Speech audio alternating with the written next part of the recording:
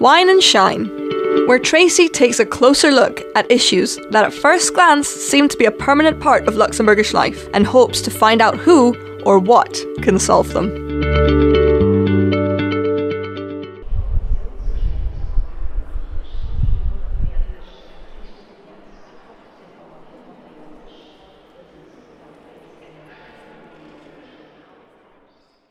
On a good day, the trip from Luxembourg to Brussels by train takes about 3 hours and 15 minutes, an hour more than what it did in the 1970s. This could be ascribed to the growing number of stops on the line over the decades, but the main reason is simply that infrastructure that isn't maintained and updated ends up being less efficient. If a person had to plan a same-day return between the two cities, they'd spend around 6.5 hours enjoying the view from their seats. This may be a delightful prospect for train fans, but for those who have to take the train several times a week, they can spend close to the equivalent of a full day of work on the rails. So many choose to take the car to save time. After all, if you're not stuck in traffic, it takes an hour less to get from the Belgian capital to Luxembourg by car. But those who don't have a car, or want to be eco-conscious, have to deal with the situation as it is. So, 2 years after the European Year of Rail, why does it still take so long to get from Luxembourg to Brussels? And when will the issue be solved? In this week's episode of Whine and Shine, Luxembourg's Mobility Minister François Bausch, the Luxembourg representative for the European Commission and Calteux, and a spokesperson for the Belgian Transport Ministry share their opinions on an issue that continues to frustrate many. Talks about modernizing the connection between Luxembourg and Brussels have been going on for years now. With both cities hosting many European institutions, it's surprising that the connection hasn't improved. As Anne Calteux, the Luxembourg representative for the European Commission, explains, there is a symbolic value attached to it because this railway line is a key stretch of the line between the three European capitals, Brussels, Luxembourg, Strasbourg. Beyond that, there is a strategic relevance to this because by modernizing this railway line, we will contribute to the decarbonization of our transport sector in a substantial way. And from that point of view, this line is really critical when we speak about the European Green Deal. Luxembourg concluded works on its part of the line, which adds up to around 20 kilometers, in 2018. But Belgium, which has to renovate around 200 kilometers of infrastructure, recently reviewed its deadline. The spokesperson for the Belgium Transport Ministry told us that they are working to aim for completion in 2029. While Luxembourg's infrastructures won't be outdated by that point, as Luxembourg Mobility Minister François Bausch assured, the late deadline is a problem. We have done our job, but in Belgium it's going really too slow.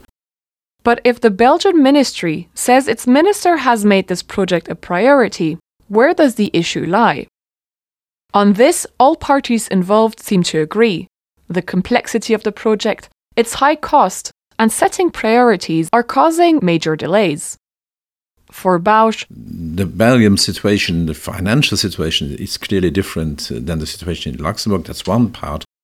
In an email, the spokesperson for Belgium explains that the construction site in Belgium covers around 200 kilometers. Some sections are very well advanced today, but we had to face a general disinvestment in the Belgian railways in the past, which implied many delays in the works, which we are currently recovering. It should be noted that this is a technically complex project. And for the European Commission, it is also a question of Belgium setting priorities. While Calteux explains that Luxembourg did its part, we also need to have the member states on board because the Commission can give a certain enabling framework, for sure, but what it cannot do is to define the specific works which need to be done in order to render this trail, let's say, more performant. So for this, we need to be able to rely on the national authorities, meaning the Luxembourgish and the Belgian competent authorities.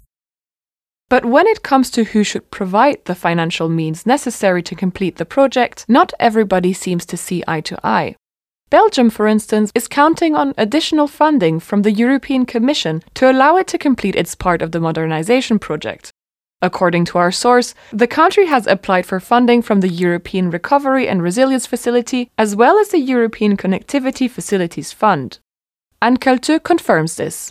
Belgium has earmarked a substantial amount in the Belgium Recovery and Resilience Plan in order to modernize this track. But ultimately, as she underlines, the effort has to come from the countries themselves too.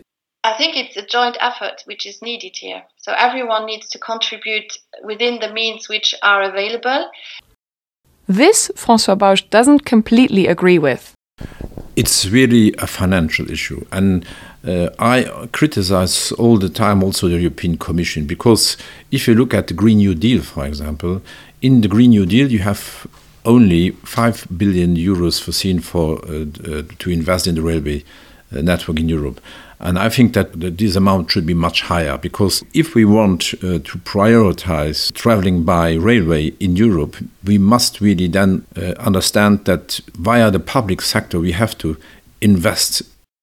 And to this, Anne Calteux responds that, as I pointed out, the CEF for Transport program alone is a really big program. And there's a lot of money, and the Commission is more than we are there to give member states the money they need in order to modernize the railway tracks or to electrify them, because this is really what we need, and it will definitely contribute to making Europe climate neutral.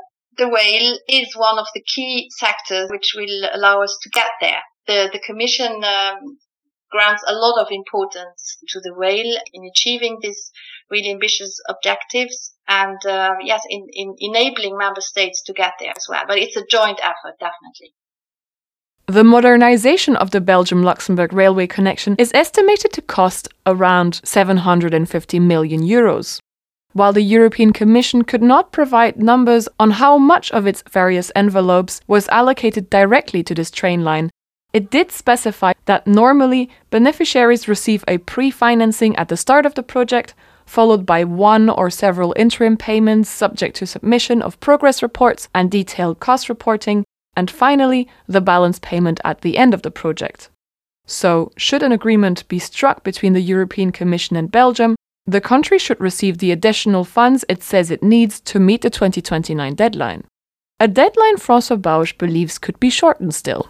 The other part is also that inside of the Belgian government, they don't put, like we do it in Luxembourg at the moment, the main focus on investments in soft mobility, in railways or trams or whatever. They still also invest a lot of money in road construction. So it's a question of to really push the Belgian government to try to invest faster than now. Now it's foreseen that the line will be modernized in 2028, 2029. But I think that with a little bit of goodwill and changing of priorities, it could be possible even 1 or 2 years earlier. So the hopes of finally completing this project and allowing travelers to get from Luxembourg to Brussels in a timely manner rely on whether Belgium can secure sufficient funding to improve its railway network. Anne Calteux suggests starting the modernization progressively, first by renovating some of the stations and other key infrastructures, for instance. François Bausch, on the other hand, believes that more needs to be done to redirect budget towards soft mobility. Whether Belgium's request to the European Commission will be accepted will be known at the end of June. But will Belgium be able to meet its deadline? Could it be done before 2029? Should the country succeed, trains will be able to connect the cities by traveling at 160 km per hour instead of the current 100 to 120 km per hour. For Bausch, the train could then become a space of enjoyment and work. So in the end, Belgium, Luxembourg and the European Commission will have to collaborate on this issue, if only to fulfill their ecological ambitions. After all, the EU has targets to meet by 2030 and 2055. Finishing this project by 2029 would be ideal, at least for the parties involved. For passengers, the date at which they will be able to get from Luxembourg to Belgium in less than 3 hours remains uncertain. Until there is an answer, passengers will have to be patient, grab a seat and grab a book, and try to make the most of their ride. That was Whine and Shine with Tracy.